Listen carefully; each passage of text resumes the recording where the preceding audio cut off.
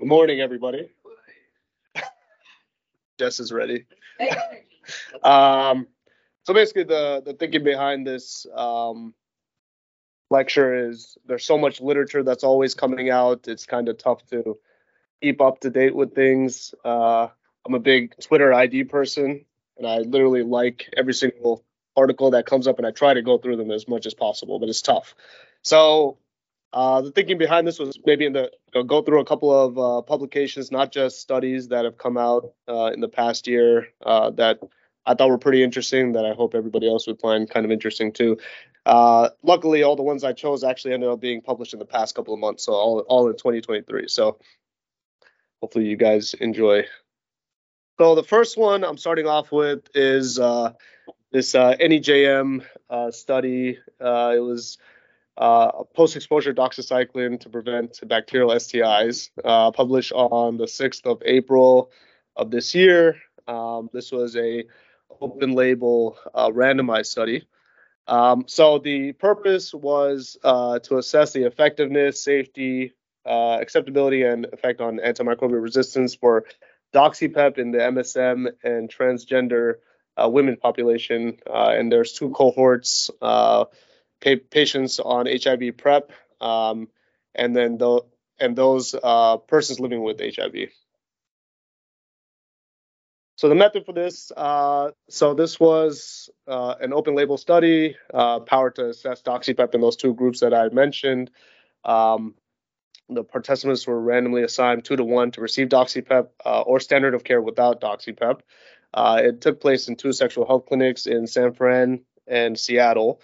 The participant criteria that I have listed there: 18 years of age, assigned male sex at birth, diagnosed with HIV or planning to start HIV PrEP, condomless and anal or oral sex with a man in the previous 12 months, and then diagnosed with gonorrhea, chlamydia, or early syphilis in the previous 12 months.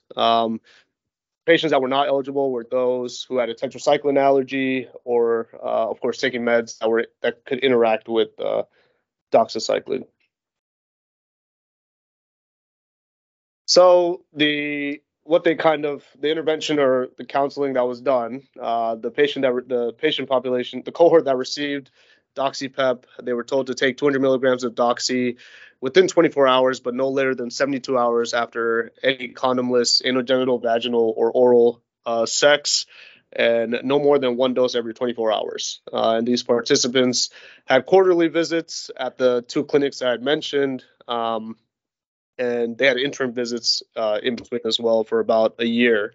And the amount of doxy was kind of determined by how much the patients used themselves, how much they requested, and the frequency of their sexual acts. So basically given as needed to the patients. There was no restriction.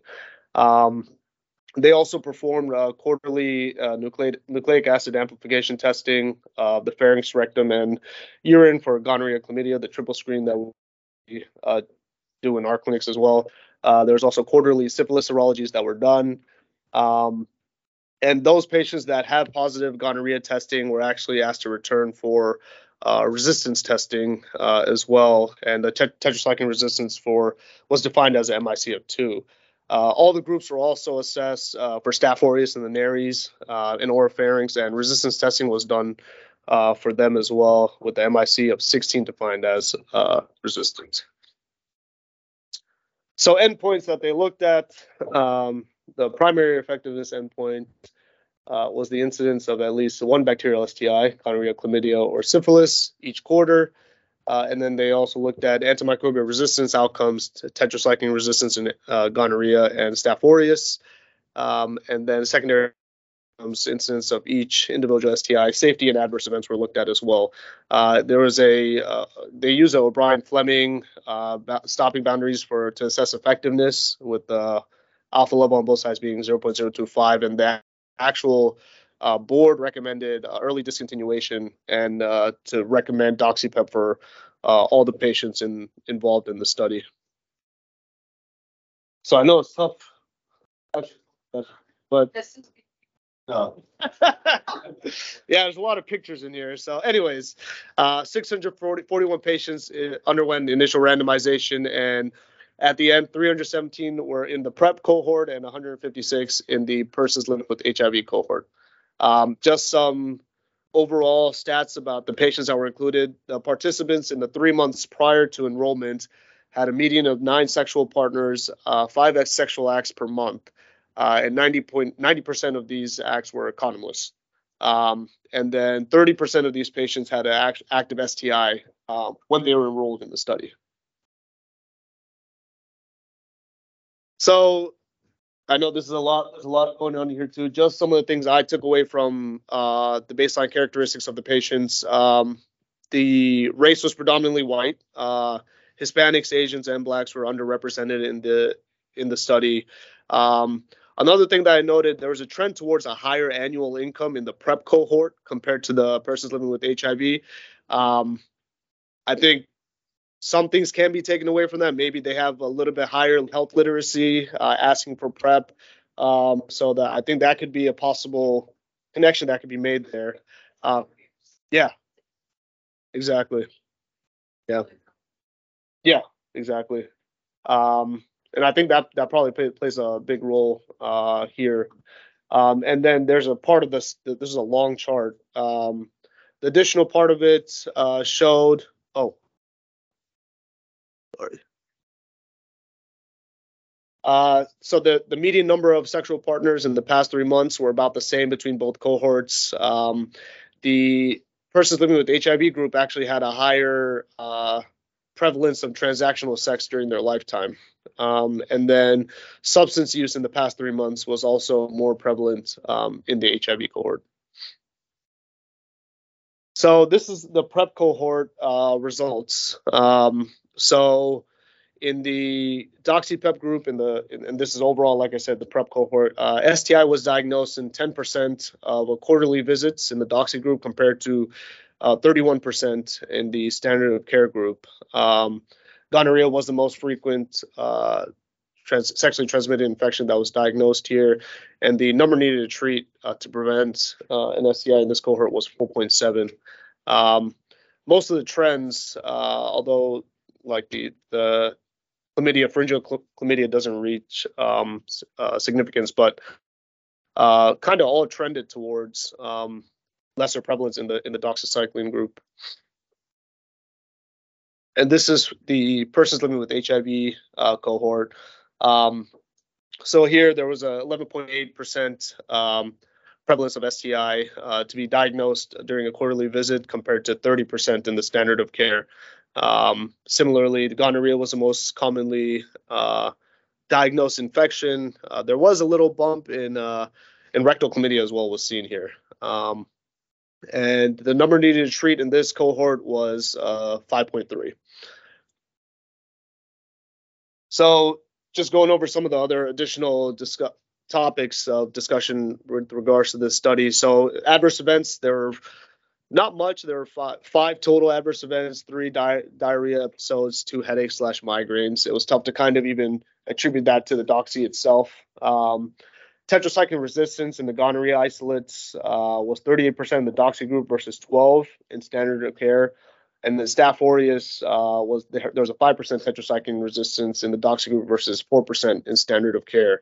The one thing that they mentioned, their cultures were limited. A lot of them, they weren't able to get cultures. They treated patients initially. Some of them didn't come back to get their resistance testing done, so there's not much endpoints. And then the other thing, Staph aureus carriage in the doxy group was 40% less than the standard of care group. So I guess that was a side effect of that. Additional points. So like I mentioned, there's a higher proportion, though limited, of Staph aureus resistance in the doxy group. Chlamydial cultures are still pending, so they're still collecting that data with regards to resistance and if there's a trend towards resistance or not. And then some other things to keep in mind is whether this will select out resistant Neisseria species, the effects on gut microbiome, and other effects on other STI pathogens.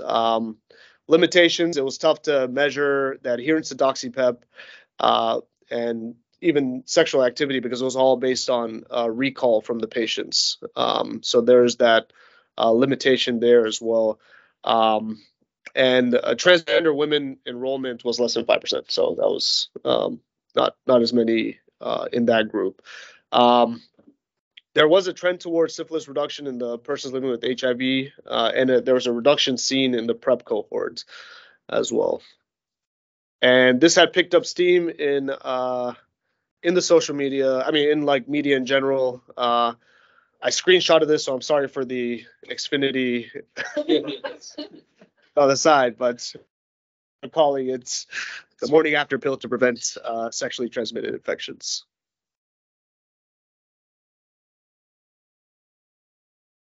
Thank you for presenting. Big talk in STD world the past year or so. And Sarah and I had to go see patients, but she was involved in the CDC call where they're discussing doxycycline and deciding whether to put out guidelines about it and what to say about it and who to recommend it for based on these studies. This one, and there's another one as well. The big question, of course, in the long term is resistance. Our treatment options are so limited already for some, for especially like gonorrhea. A lot of people argue that, well, it's not really antibiotics to prevent it versus antibiotics to prevent versus other antibiotics to treat. Yeah. If you're preventing gonorrhea, that people would have gotten ceftriaxone for, like, how do you weigh these sort of? And I think Ty is going to tell us about that. And then the final concern about it is really, are we going to really get this to the people who need it? And we see the PrEP, and you even mentioned it, the PrEP cohort tended to be wealthier. And this is even in, I think this was in San Francisco, where PrEP access is much more available than many other parts of the country. And so you do worry, are we really going to be able to get this to the people who are actually having multiple STDs and passing on multiple STDs, or are we going to be getting this to the more wealthier, often whiter people and population? So not that they should get it, but so should others. So. Yeah.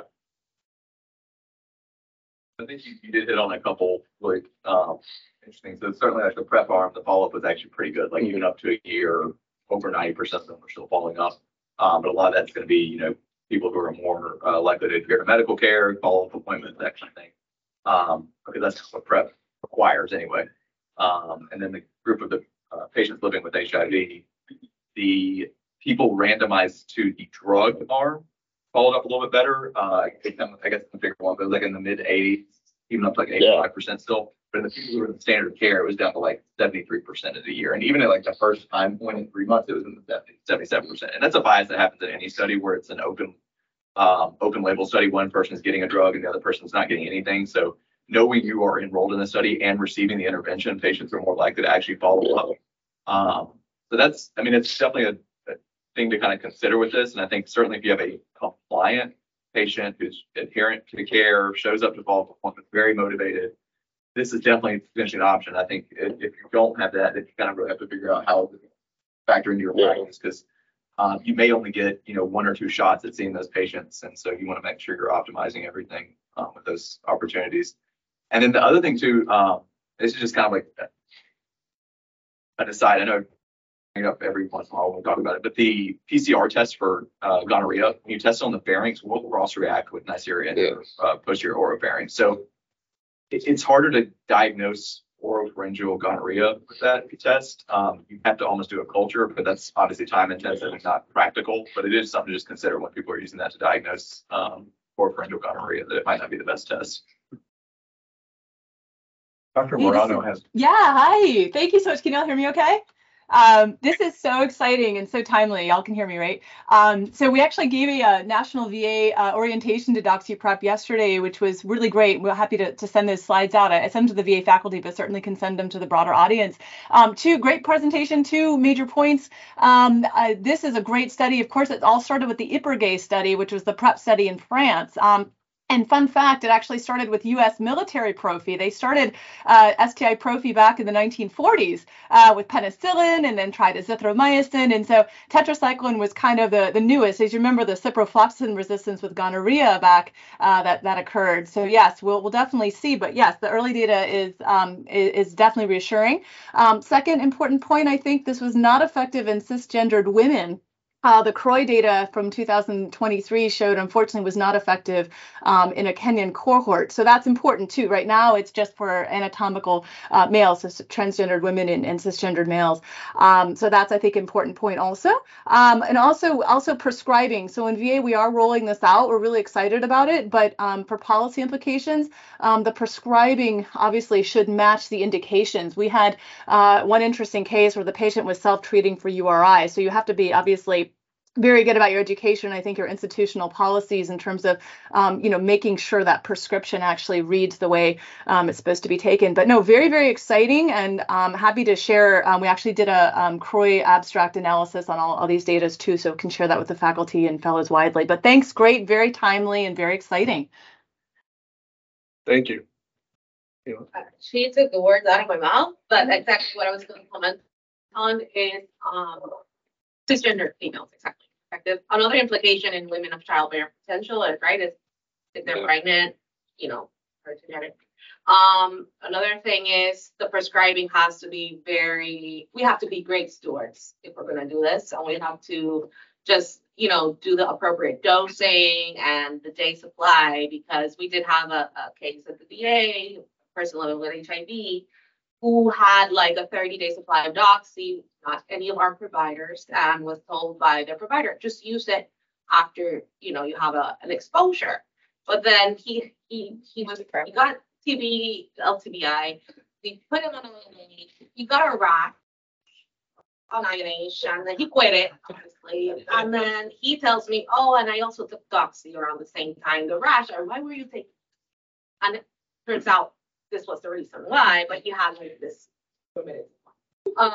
So, and where do you actually had an exposure? No, I just had a story. So patients who you cannot give these antibiotics to patients and let them do whatever they want to do with it. So I thought maybe this could be a hypersensitivity reaction that you could get with doxy as well.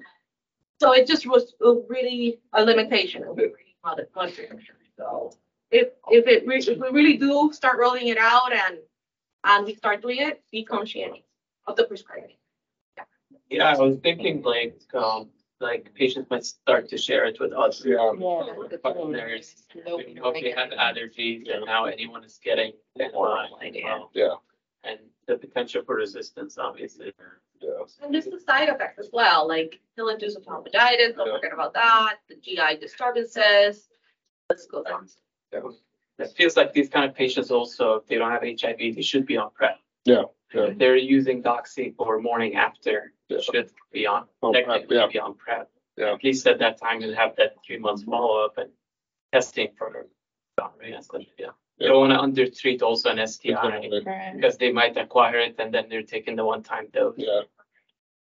Just the way that this article states it says morning after, and it sounds like it's like a one-time dose or something. I don't know. It just sounds.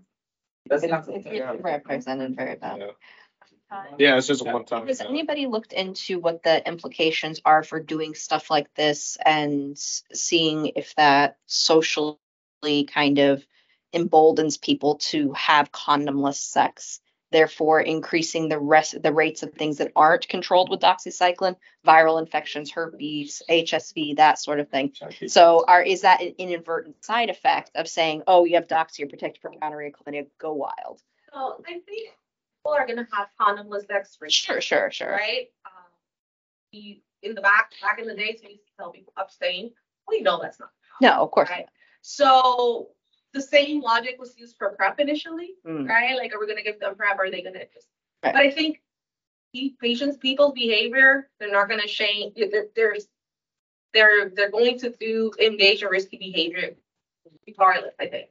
And I think PrEP and this is just, well, you engage in that behavior, let's remedy it, let's treat it, because a strong indicator of future behavior is past behavior. So people are not always change their behaviors. But I totally. But that's an important part of the counseling, just like it is for PrEP. Yeah. Right. PrEP doesn't prevent STDs, doxycycline does not prevent HSV. Yeah, this is Yeah, no, that's good. Can I just add? I'm sorry. This is really great. And I think and also what the VA does and what we do in our telehealth practice, we give a orientation sheet. So we actually have a PrEP orientation sheet, HIV, Hep C, SSP for syringe. And so I think in terms of policy, absolutely, I think a nice counseling sheet that, providers are consistent is important. And yes, people are going to have encounters, really, regardless of medicines. And that's what we're trying to do is actually decrease that harm potential with prescribing. And exactly, PrEP and doxy, it's really intertwined, I think, at this point, because the evidence is there for cisgendered men and transgendered women. So yeah, no, I think that's great, but I think it only benefits the situation. Yeah, I guess my question is more so for people who maybe like, does the incidence of high risk behavior go up more so than do people like people who are gonna kind of have these encounters are gonna have these encounters. You're 100% right. So you might as well kind of mitigate as many risks as possible. But I'm just curious if, like, especially with articles like the one he's showing, is there maybe a, it's like a little too much of a sense of safety if we promote it like this, and therefore like incidents go up for people who maybe normally would be a little bit more cautious. Does their condom use go down, for instance? Does it go from, being 10% of the time to 2% of the time, for instance? Right. Like, does this increase condom sex, basically? Right. Like with PrEP, like, right. you see increased STI. There's some data that suggests that there's increased STIs in people on PrEP. Right. I understand that there's not like a straightforward, like, this is the right thing to do, and that, risky behaviors are going to continue. But, especially between that and the, people kind of just willy-nilly using it for God only knows what, and maybe using it in, ways where, they can make themselves really sick with other polypharmacy. They've got the supply of doxy at home that they just, are taking with, and they have a acute medical condition for which they get a new med, and now I got sore throat, and so I don't know. I don't know if that's part of the counseling on the VA side as far as like appropriate. I can speak to that. Well, first of all, I mean, this article, if you remember, is vox.com, right, which is not really a public health, right? So public health messaging, right, is a little bit. Nobody's reading the public health things; they're reading Vox.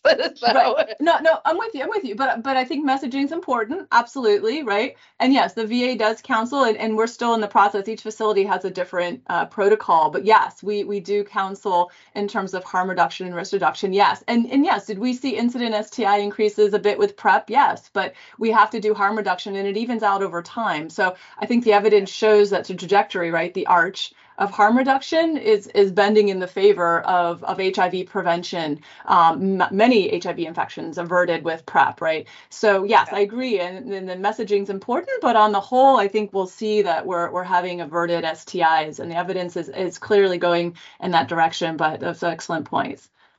Gotcha. Awesome discussion.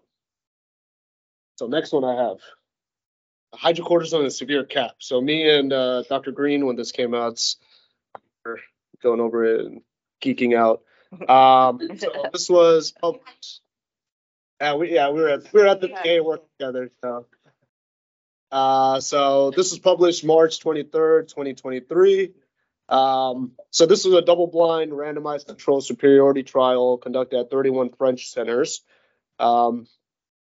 Adult inclusion criteria, 18 years of age, admitted to ICU for severe cap. I'm going to get to how they define severe cap.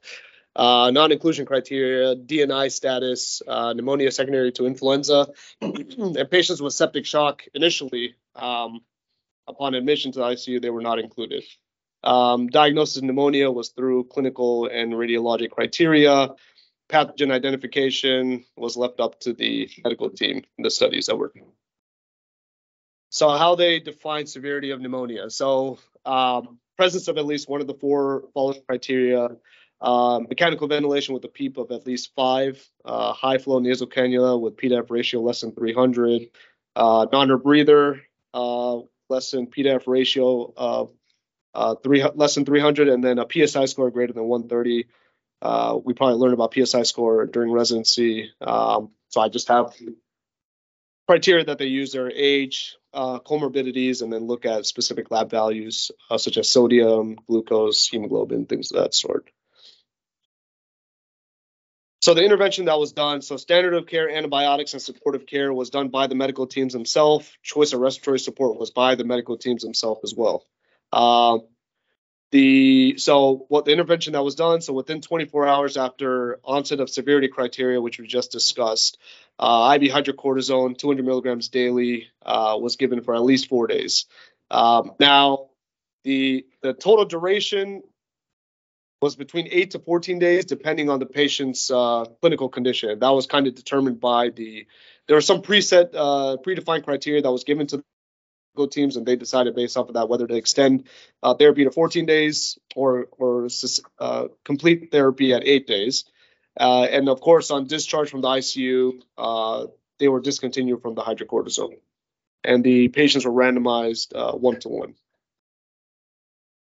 So outcomes that were looked at, the primary outcome was death from any cause at day 28. And there's a good amount of secondary outcomes as well that are pretty extensive.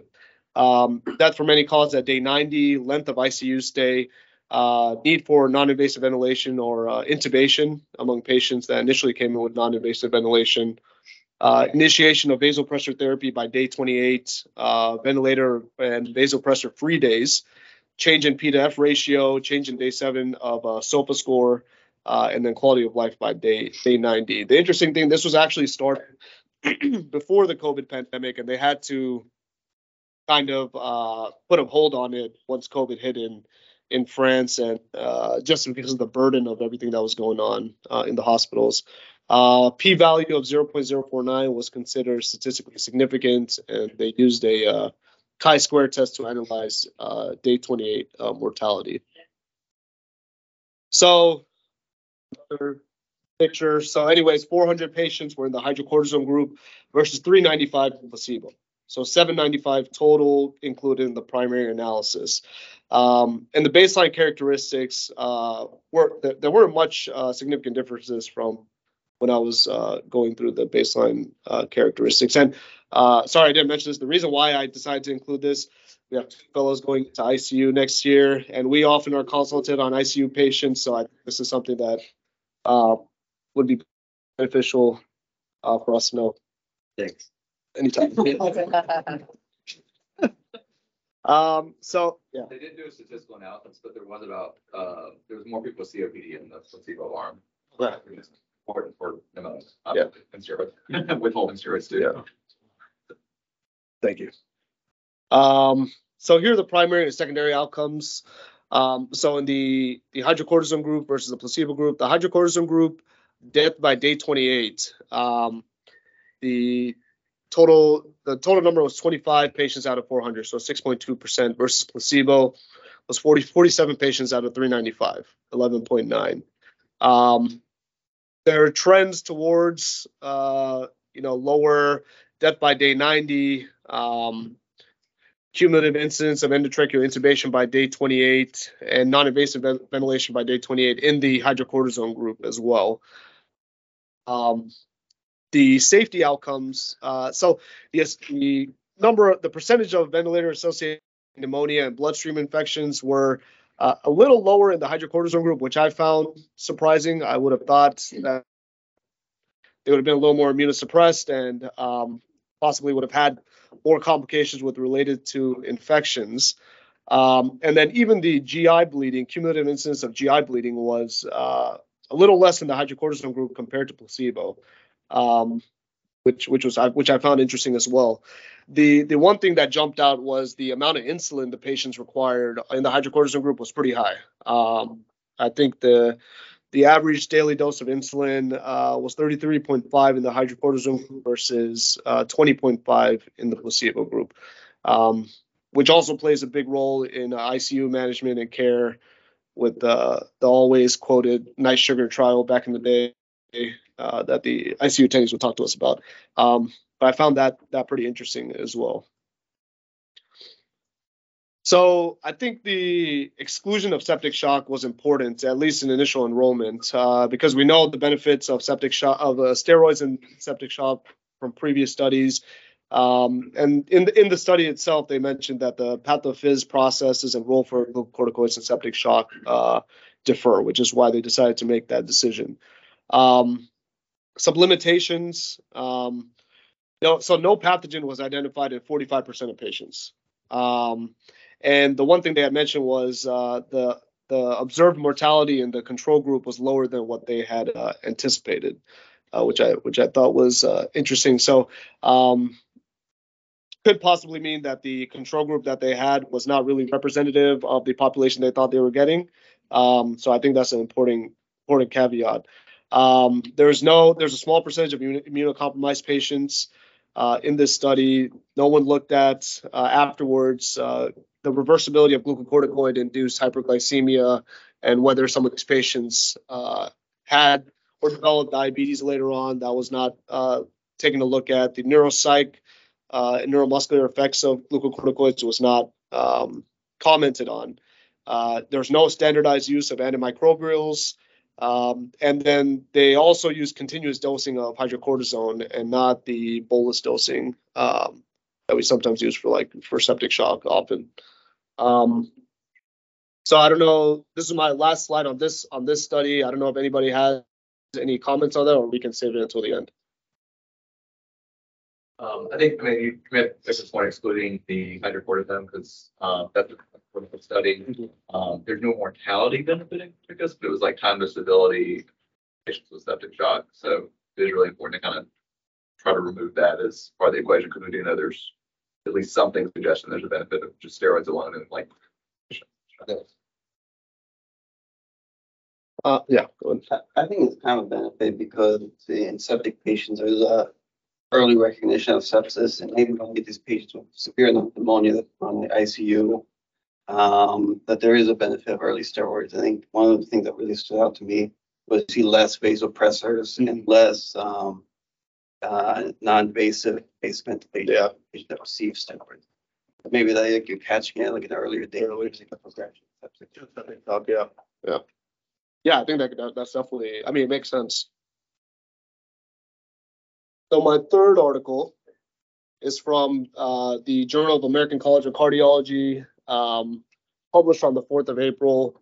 Found this one while I was on the VA service with Dr. Ayler. I think we had a cardiac device infection patient in the ICU, so I thought this was pretty relevant. So this wasn't a study. This was just a review to assess the burden of these cardiac device infections on healthcare, evidence for treatment, and the barriers to treatment and early diagnosis. So address gaps in knowledge and why there's a poor compliance to recommendations, which from our end is always to kind of take out the device as soon as possible.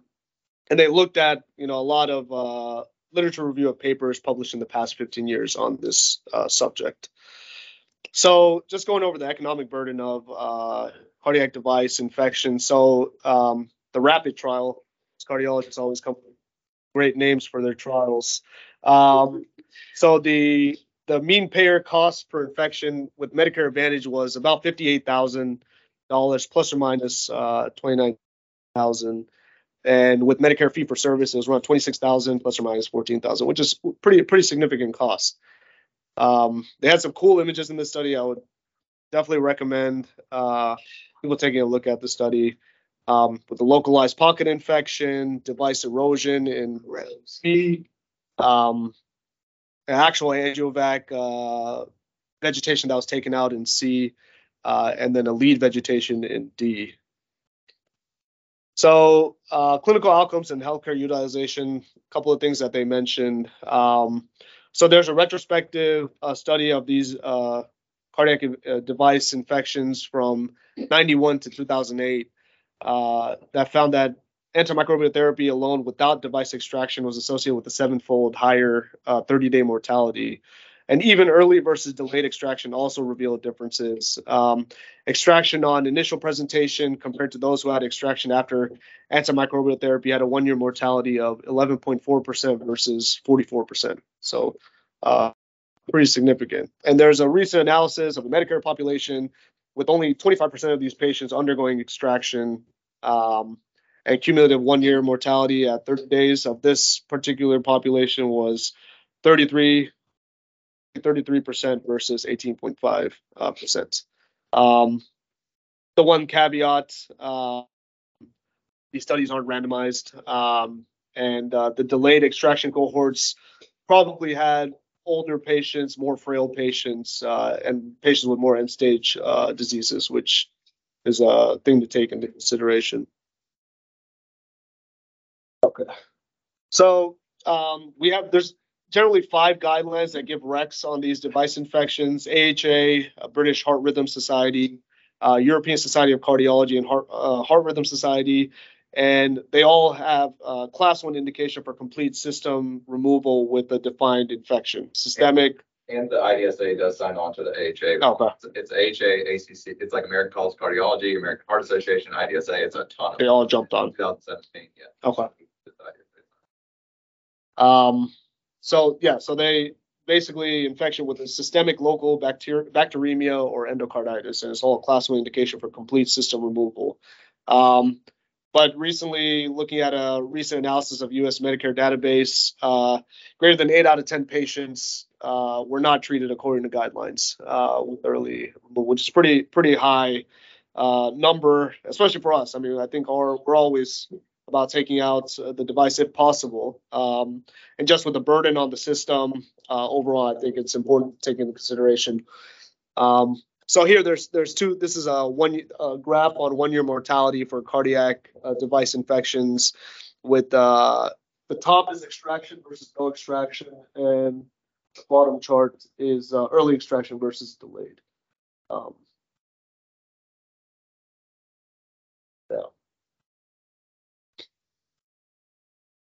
So the article does a good job of kind of identifying different barriers to guideline adherence.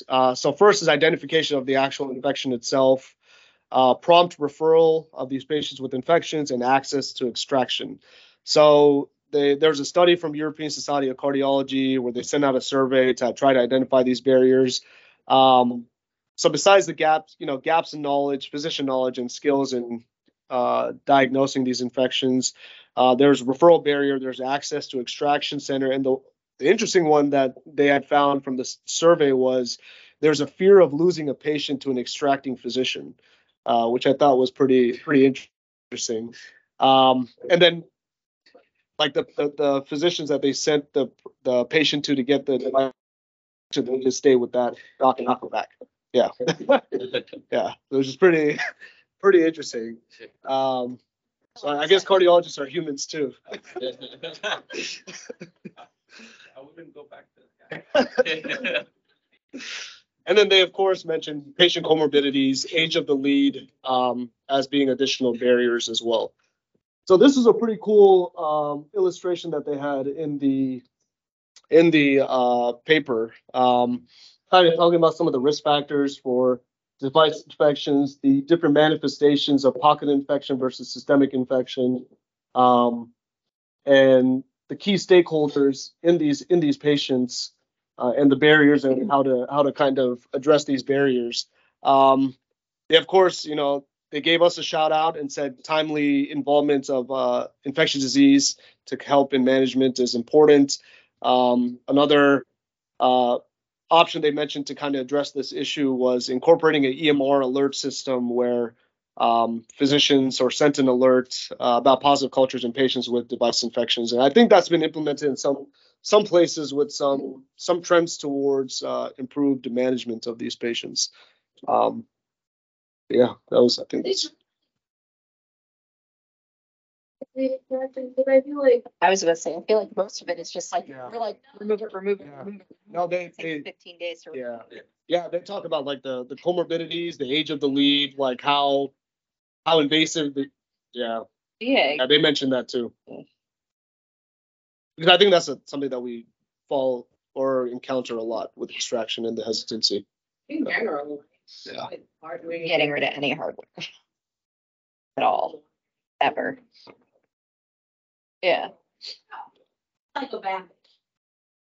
Just sometimes we don't think about how easy it is to put in a new device. Yeah. How can the patient survive without that hardware sometimes? And can they have any mobility in their knee? Mm-hmm. We kind of look at it to remove it. Exactly. Yeah. Same with the catheters, right? For that they use for people. Yeah. When to remove it. A large proportion, if not a majority of people with pacemakers are not actually paced. Yeah. They are, and you can, I mean, you'll see them in the hospital. They're like, you can see like their patient pipes are barely firing. They'll interrogate it, and it's not really done because they had someone classified that was like sinus syndrome that had AFib at one point, and the device was not.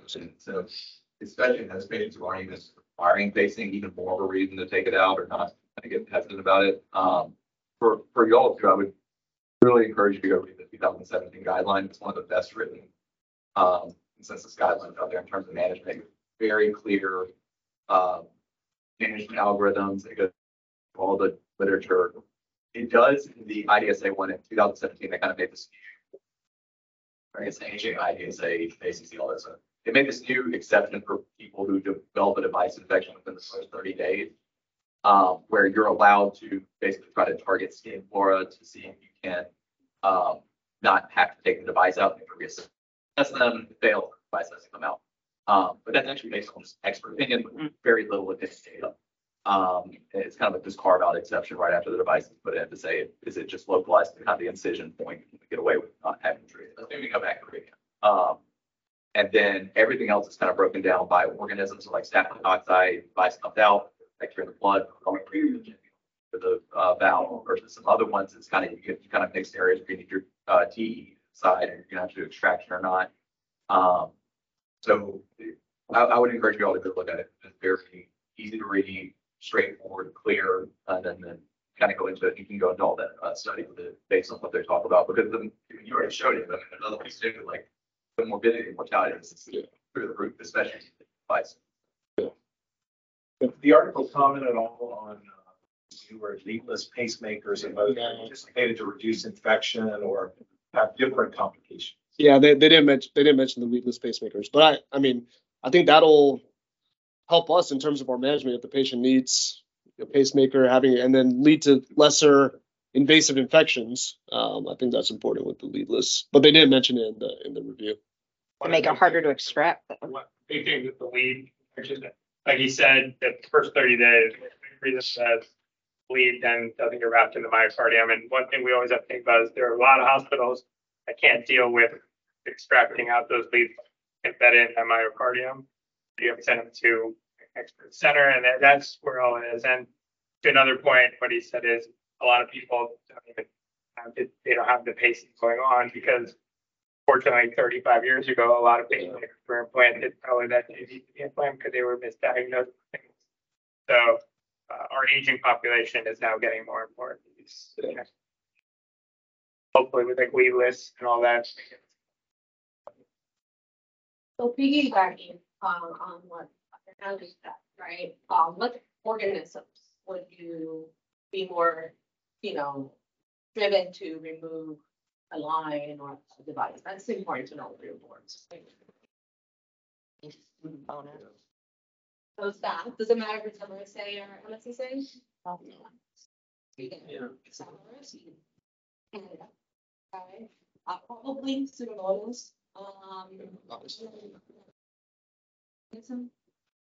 Coccus. If it's height. I normally I'm considering the system organ. That's important to keep in your right, because I know this kind gets muddy, but those organisms, it's like. So we actually for the IED infections, even coag negative staph is an automatic indication to pull it out because that's one of the most common, if not the most common, causes the IED infection. So you're going to see them all the time, but like we have there's someone I had last month at TGH who has a pacemaker and like persistent staph bacteremia. They couldn't necessarily find anything on the leads, but like auto that comes out because it's such a high risk of being on there and seeing the device. That's interesting. Even some even some bacteria that are listed on there, but like there's troublesome. Like I've had a patient with corynebacterium. Exactly. People see corynebacterium. They called us after a week after it came on, but they thought it was skin or whatever. The guy had a pacemaker for about 2 years, and then it kind of showed corynebacterium, and 4 out of 4 bottles grew But, you know, I was like, that needs to come out. I mean, it's not open anywhere in court bacterium. So it's not listed as one of the bacteria, but as ID physicians, you know, that can be a troublesome kind of thing. Just for the fellows, what's your other gram-positive law that's integral that you'd be concerned with COPD? Normally treat as skin contaminant, just like staph infection. Oh. Yeah, you said it. No, you- Thank you. Older name was. Cyanobacteria. Bacteria. So those difficult to treat organisms like hemophilian, bacteria, sometimes micrococcus, as well, maybe NPMs, also very. NTM too. So if you have them for you, then you get it.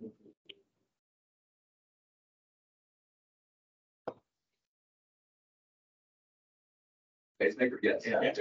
You should, but again, Yeah. look at everything. Right.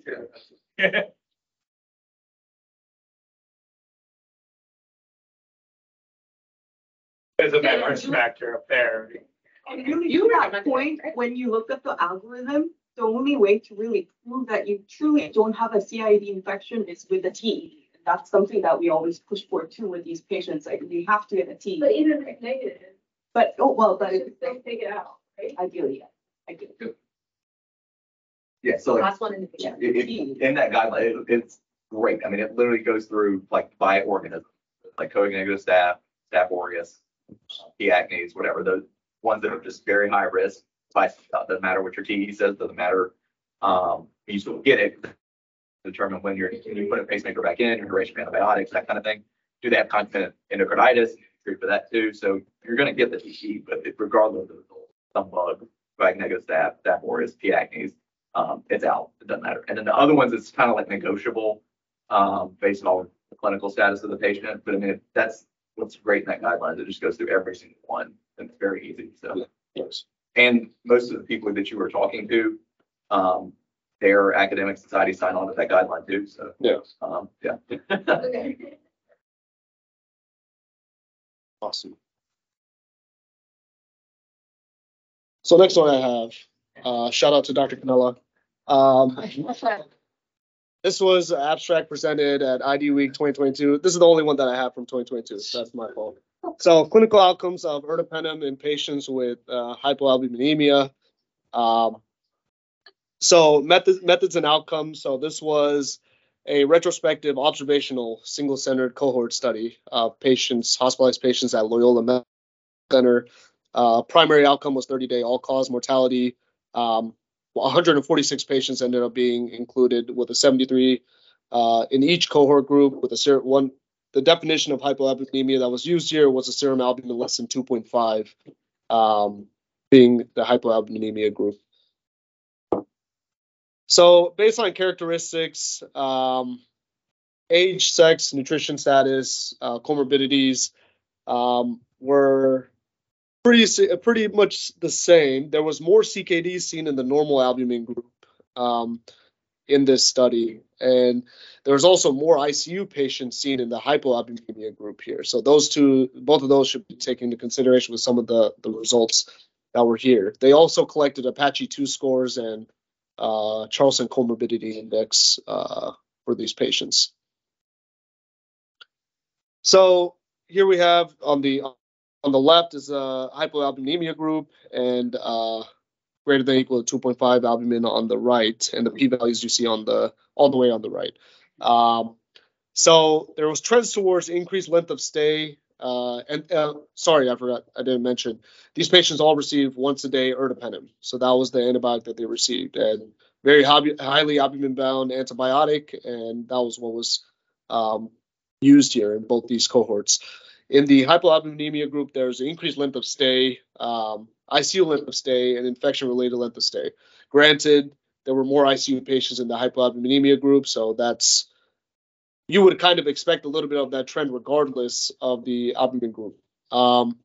There was higher hospital readmission in the hypoalbuminemia group, and trends towards mortality being higher at 14, 30, and 90 days in the hypoalbuminemia group, but there did not reach significance. So some of the things in terms of thoughts on this, the study suggests that subjects, with hypoalbuminemia receiving ertapenem had suboptimal clinical outcomes. I talked about the caveats earlier, but I think either way, therapeutic drug monitoring is something that is, needed at most of our institutions, but it's tough to have.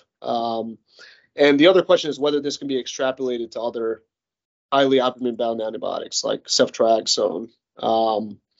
So yeah,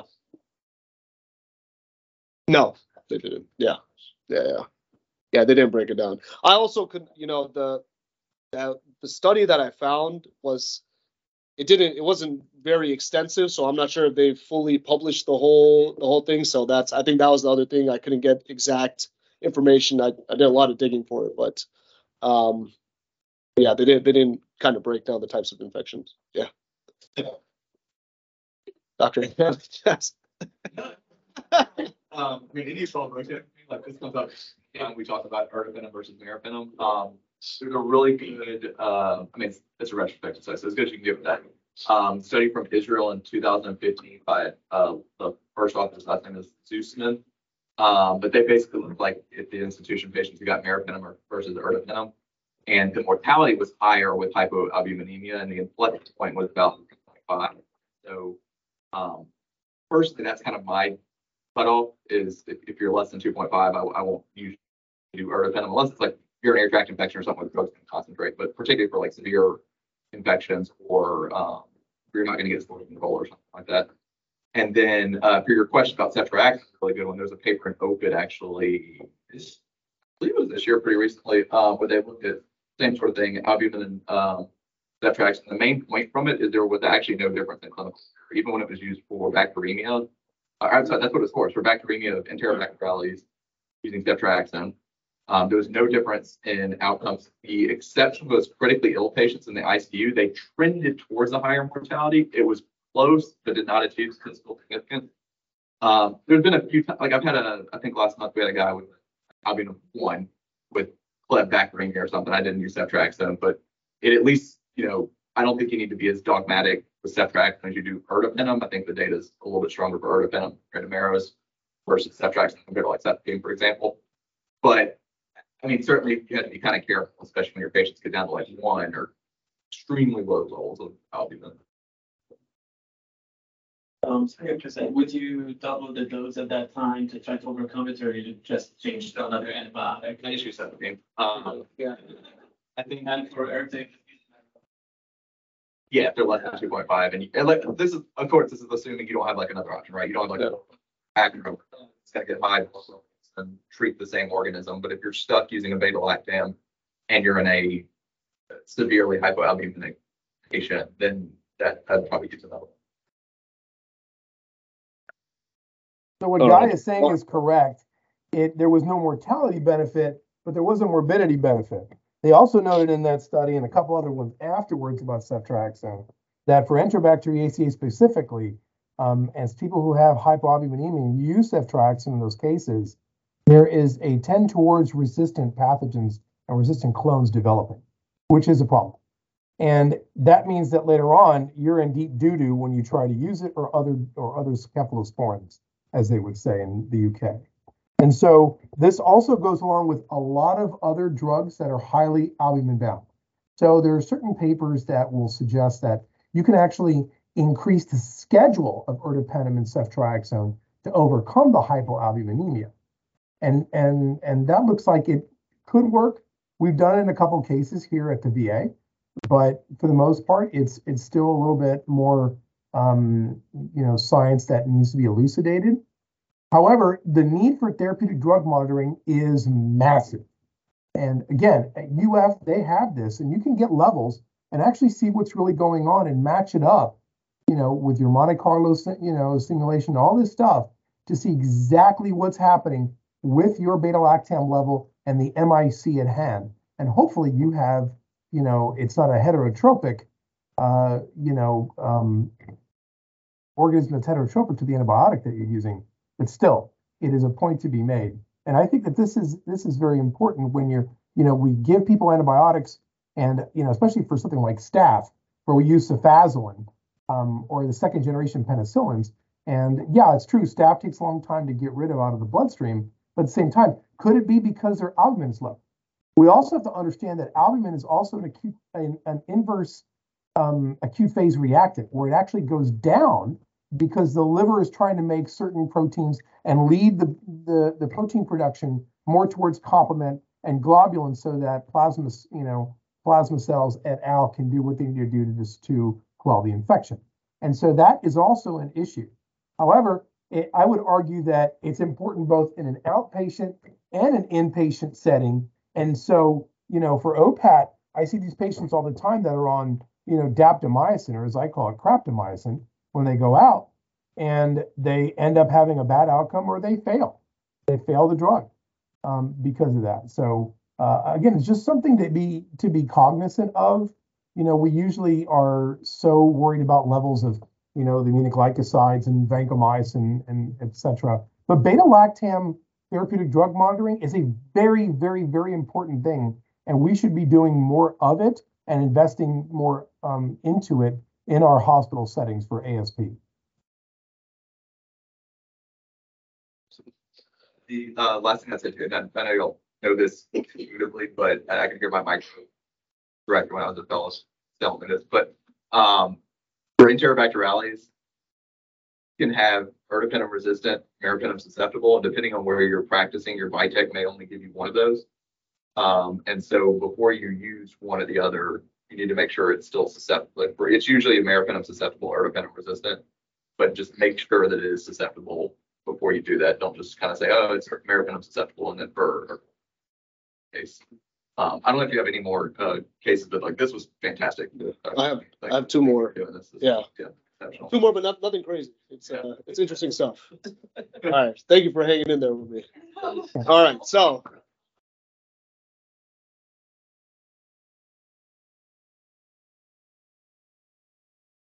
Okay. So this is a cool article, very quickly published in Antimicrobial Stewardship and Healthcare Epi March 1st. So post sign-off events and ID consultation and incidents of non-adherence to ID recommendations of the post sign-off a retrospective cohort study. I thought it was pretty interesting. So methods here. This is a retrospective study done for a year in 2019 in Tokyo, 790-bed medical center. Overall, around at this specific institute, around 700 patients annually receive ID consultations. I think that's compared to us over here, it's low. They had 2 board certified ID attendings, 2 ID fellows, and then rotating residents on the service. And then multiple ID consultations. If they had multiple ID consultations in a hospitalization, the first one was used in this study. And then if they had multiple readmissions, just the first admission ID consultation was used as well. So other than EMR documentation, the ID team communicated the actual recommendations to the primary team in person or over the phone. Participants were all patients who received ID consultation. Exclusion criteria: outpatients, curbside. Cases where the ID recommendation was discontinue antibiotics as the final rec. And then ID recommendation where there was no treatment duration given for antibiotics.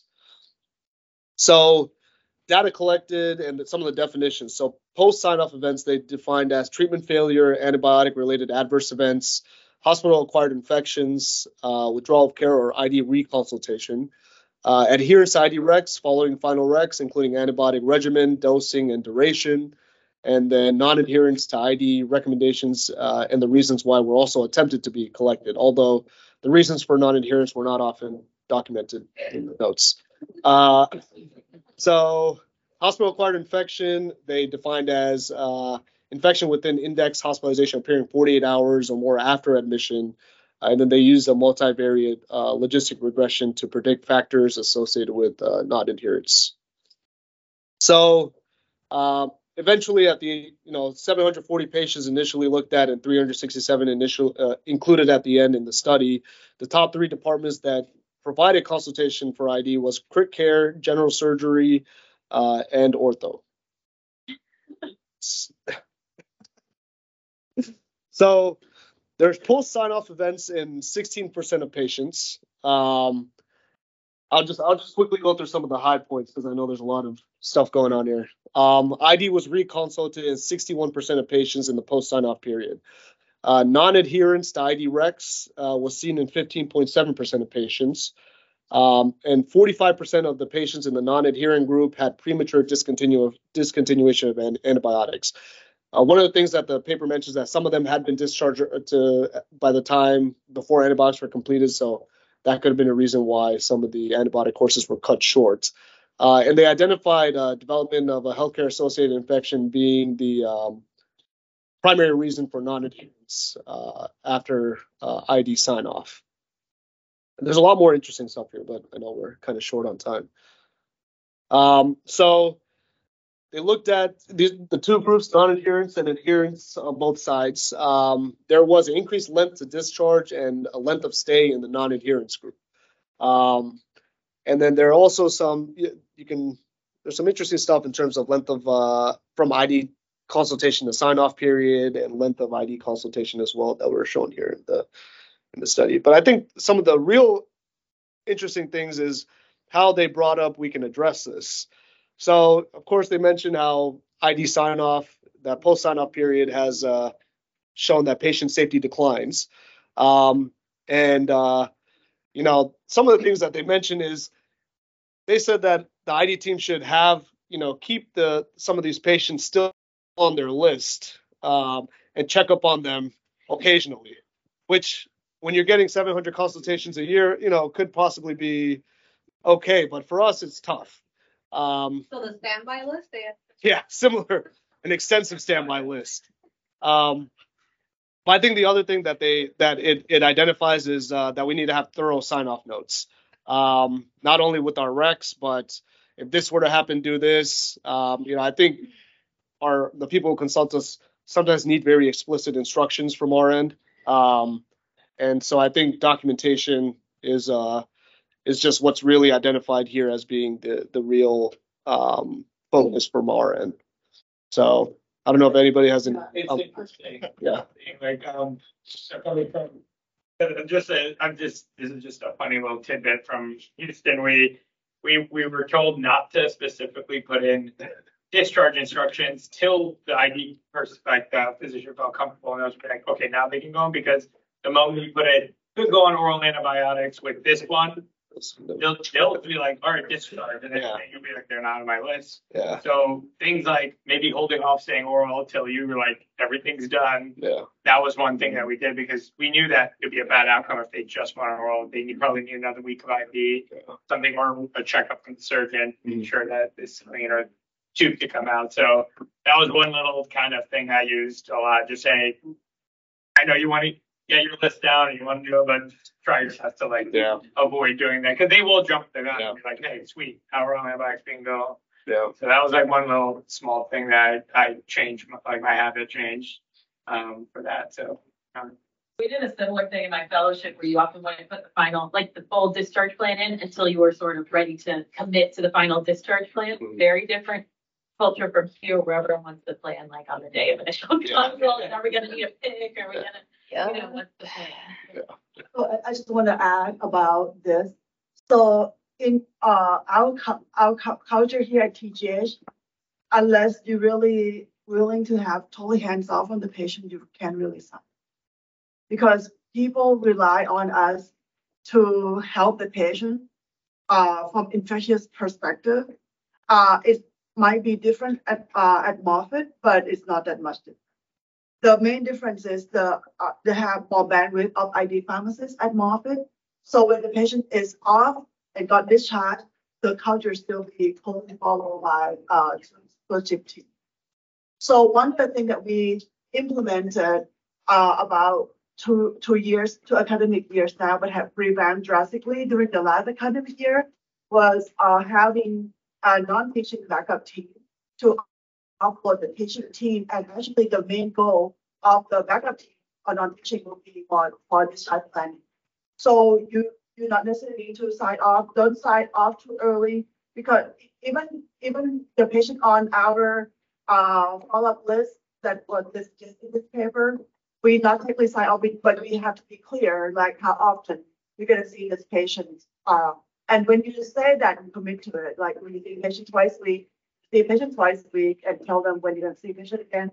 But when you have the sometimes the patient in your workup plan is not really completed, but almost there, and you need to get the load up to down to the end of your cap, and then you should sign out as well to the backup team so that they know what you're following and what is the whole up like that. We have budget for the team, so if you all know that we get a lot of help so that your cap is within what we had agreed on that is good for your learning.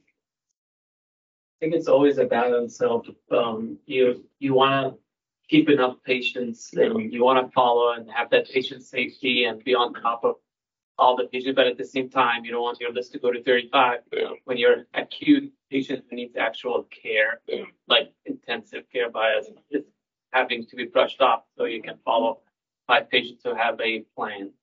And that's where the non-teaching team is, like you can move patients there. But I mean, if they reach 30, then they're going to have to.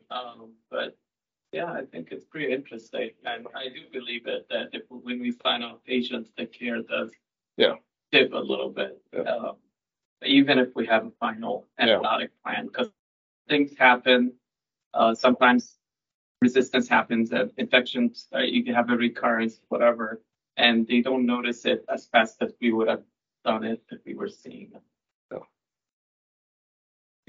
The other thing I would say, if you're going to have to deal with this too in your practice is if you have recommendations that's medically right for the patient, you shouldn't compromise that because of something like this. Obviously, you need to be trying to do whatever's evidence-based for the patient. We're constantly learning things we're doing now are wrong, and we're going to learn how they're wrong and we should be doing them in a different way. But if you have a specific way that the patient medically should be treated, you don't need to be making compromises just to get them out of the hospital or things like that necessarily to expedite their care. That being said, I mean, a lot of things like, we talk about is like IV to oral antibiotics for bacteremias or osteo. I mean, we're getting more and more data for that, and that's might be the way that we're going to go starting to treat those patients. But probably had experiences where you're called and say, hey, can we do this or that to make it easier to treat? And that might not be the best thing to kind of treat what's going on there. So. In the sign-up notes, this is something Dr. Green always tells us is, you really should be as specific and explicit as possible. And that means drug of choice, primary regimen, dosing, frequency as well as, duration, an end date, lab monitoring for, and the frequency for that, and which labs you want to get. If the patient needs to go on a Bitcoin, if it's going to be IV or PO, and if they need any ID clinic follow-up as well. So if you guys stick to that explicitness in your sign-off notes, that will also kind of maybe decrease the questions or doubts from our consultants, people that are referring patients to us. And also just kind of also leave it open. If you have any questions or concerns or just call us. And if you switch an antibiotic, you say, okay, no, that's not the plan. Let's switch it to this alternative. Stop. And it'll keep you guys. All right. I think this is a good, strong argument for a standby list, huh? Mixed feelings. There's mixed feelings on the standby. But if you're There's definitely mixed feelings about the standby list. But if you are going to put somebody on the standby list, mixed feelings are kind of dependent. Put it in the note. We will. I was people on the regular list and do 1 or 2 times a week. Yeah. Where you say I'm going to see the patient 1 or twice. And if you're not going to see the patient on the weekend, just say, we'll see you again on Monday. But if you need any assistance on the weekends, call the fellow at that phone call. So it's about. That's our main way of communicating, right? Because we cannot pick up the phone and call it. And those patients where I was once a week or twice a week, depending on what regimen they were. Multiple antibiotics, and then the weekend we had a little raise. See you again Monday. Even if it's a long holiday, we say we'll see you after the holiday. Call if anything urgent happens. Yes. Yeah, Telling them no. to be clear, so that they know what to expect. Clear on size. I would offer the caution here, because some of our colleagues who, and I'm talking about not in the division, I'm talking about whether it's in, departmental side, college side, don't always read the notes, or they won't even sign the notes for a while. I had this problem here with SICU where, some of the faculty won't read the notes. So I actually will call them and tell them, this is in the note, but I'm telling you now what I think you guys should do. Again, we're consultants, secondary physicians. We are not primary care physicians. If we wanted to do that, then that's fine. But at an academic institution, ACGME rules state that the primary team has to be putting in 70% or more of the orders and also be doing most of the managing. So we can suggest and hover over the patients all we want. But if the primary team is going to do what they want to do, that's what they're going to do. We see this evidence with the antibiotic stewardship program here at the VA, where we actually track what the fellows, Uriel just got off now, he just got his report, and there were a few cases where the primary teams refused to listen to our recommendations. And again, that's the beauty of America. However, even though we are, we think it's best for the patient, like Guy is saying, with standard of care, with guideline, based, decisions, and also with evidence, science, but still people will do whatever they want to do. So, you can advocate and do the best you can, but at the same time, it's, you can't hover over these people, because all you're going to do, and I think someone mentioned this, there are acute patients that you have to see. And we can't do everything. We're not cephalopods with 8 to 10 arms and 3 hearts and able to do those kinds of things. So that's my tuppence on this issue. I agree with Mel. Sometimes people don't read the notes. I mean, Jessica and I had a patient that was on retop, and they reconciled entecavir, and they consulted us to know if he needed to be on entecavir, and I had done a note a month prior saying no longer he's not on it, so he's not on it. The patient and ask him if he's taking it or not, and then you can say, I need just breathe in and you feel your pain. But remember, in the private world, if you guys are going, if your consultants are your commission, this is what you live off of, strive off of. So breathe in, keep calm, and keep going. I guess I have something from the chat. She said she usually have all separate follow-up lists that she intermittent check on, but just cultures and have a quick that's interesting. Or be curious. Thank you for doing that. I'm not doing that. And then she just got told by a hospitalist that all she does is replace potassium and should be ordering the bone marrow biopsy culture. What? That's ridiculous. So loud. Excuse me now. Culture is very. It's so bad. Like biopsies, antibiotics, putting out patients' grids. But this demonstrates where medicine is heading, where we see, and this is probably the real point about this discussion, is it's not my problem, it's yours, and that is not why we are all doing what we're doing, and trying to better medicine and to teach and to do other things. Again, it's not we don't live in a private practice world. I mean, TGH kind of is in a way, but that's not the credo of why we're in academics. And so it's for other people to really understand, why we're here, what we're doing. And for a hospitalist to say something like that, to be honest, I mean, that person should get out of medicine, because their heart isn't in it. They're just there for their own reasons. But that's not the mission that we as a university should and as faculty should be doing. It sounds like this person's possibly private, but from what Divya was kind of insinuating, but at the same time, that's not what we're trying to do. That's just my thought. Guys, let me get to the home stretch. I'm almost there. All right. No, this is done. So I felt a little slightly attacked when I saw this. It's just an editorial commentary. Another new antibiotic for skin infections and why ID specialists are hypocrites. So initially I was like, this can't be an ID doc who wrote this, but it is a Dr. Lauren Miller from Harbor UCLA Medical Center, who's a ID and MPH doc. And it was a little thought provoking, so I think we'll end on this. So one of the things that he writes in the paper, ID specialists are unique in the medical world. We clamor for sorely needed new drugs, and when these drugs are released, we typically do everything in our power to minimize their use. So he kind of talks about staph infections, staph aureus infections, and talks about delafloxacin, which is this new quinolone. It covers MRSA, covers Pseudomonas, doesn't have the QT prolonging effects, but still has some of the tendon side effects of the quinolone class. And how the thing that he draws a parallel to is Vanc. I guess this is before my time, of course, but 60 years ago when it came up, they actually called it Mississippi mud because it was so impure and it was like a muddy brown color, so that's what they called it.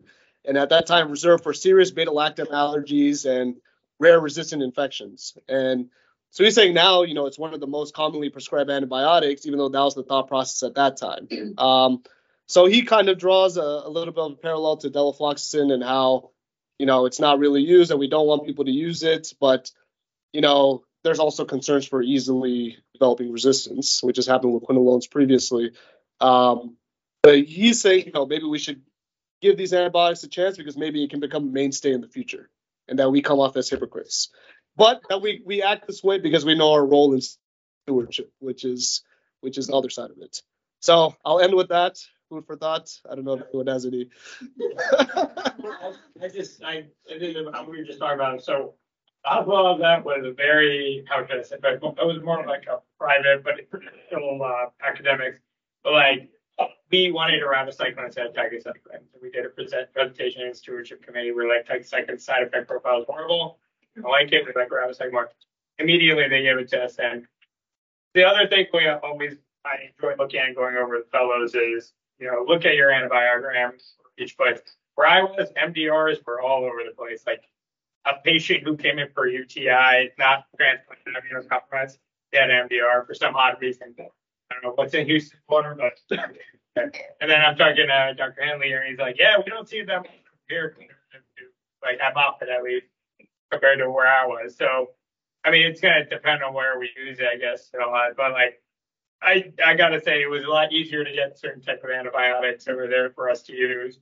And then I worked at other hospitals where it's like much harder. It depends on the stewardship, it depends on I think your antibiogram where you are too. So, but I mean, there's a good, unique perspective to see what, I think we should do a stewardship, of course, but I think we also need to be more open depending on where you are and how. Right, as far as some of these new drugs too, like you got a cheap option versus the new shiny thing. Even if you wanted to use it, the hospital's going to be like, no, I don't think so, dog.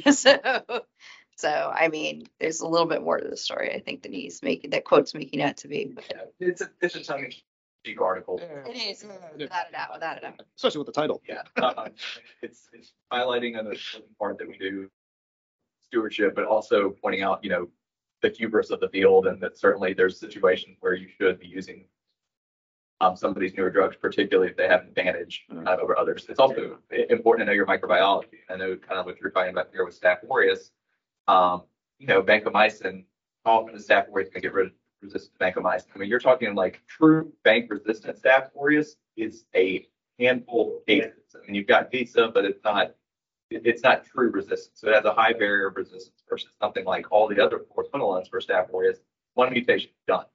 I mean, delafloxacin hasn't been in practice as much to know if it's going to have more durable. That's part of our job too, is knowing when to use certain drugs, when not to. But I do agree with kind of the highlights of you don't need to be dogmatic about you should never use a newer drug because there are clinical scenarios when they may have a benefit over some of our older agents and just knowing when to push, when to not, and ultimately part of the stewardship aim is not necessarily to restrict antibiotics for the patient. It's to make sure that you're doing the most targeted drug with the least amount of side effects, and then also preserving that for the future patients kind of coming forward. So it doesn't mean you shouldn't use more or newer drugs or other drugs like that. It's just kind of being smart about when you choose to do so. We're done. Thank you, everybody. Appreciate it.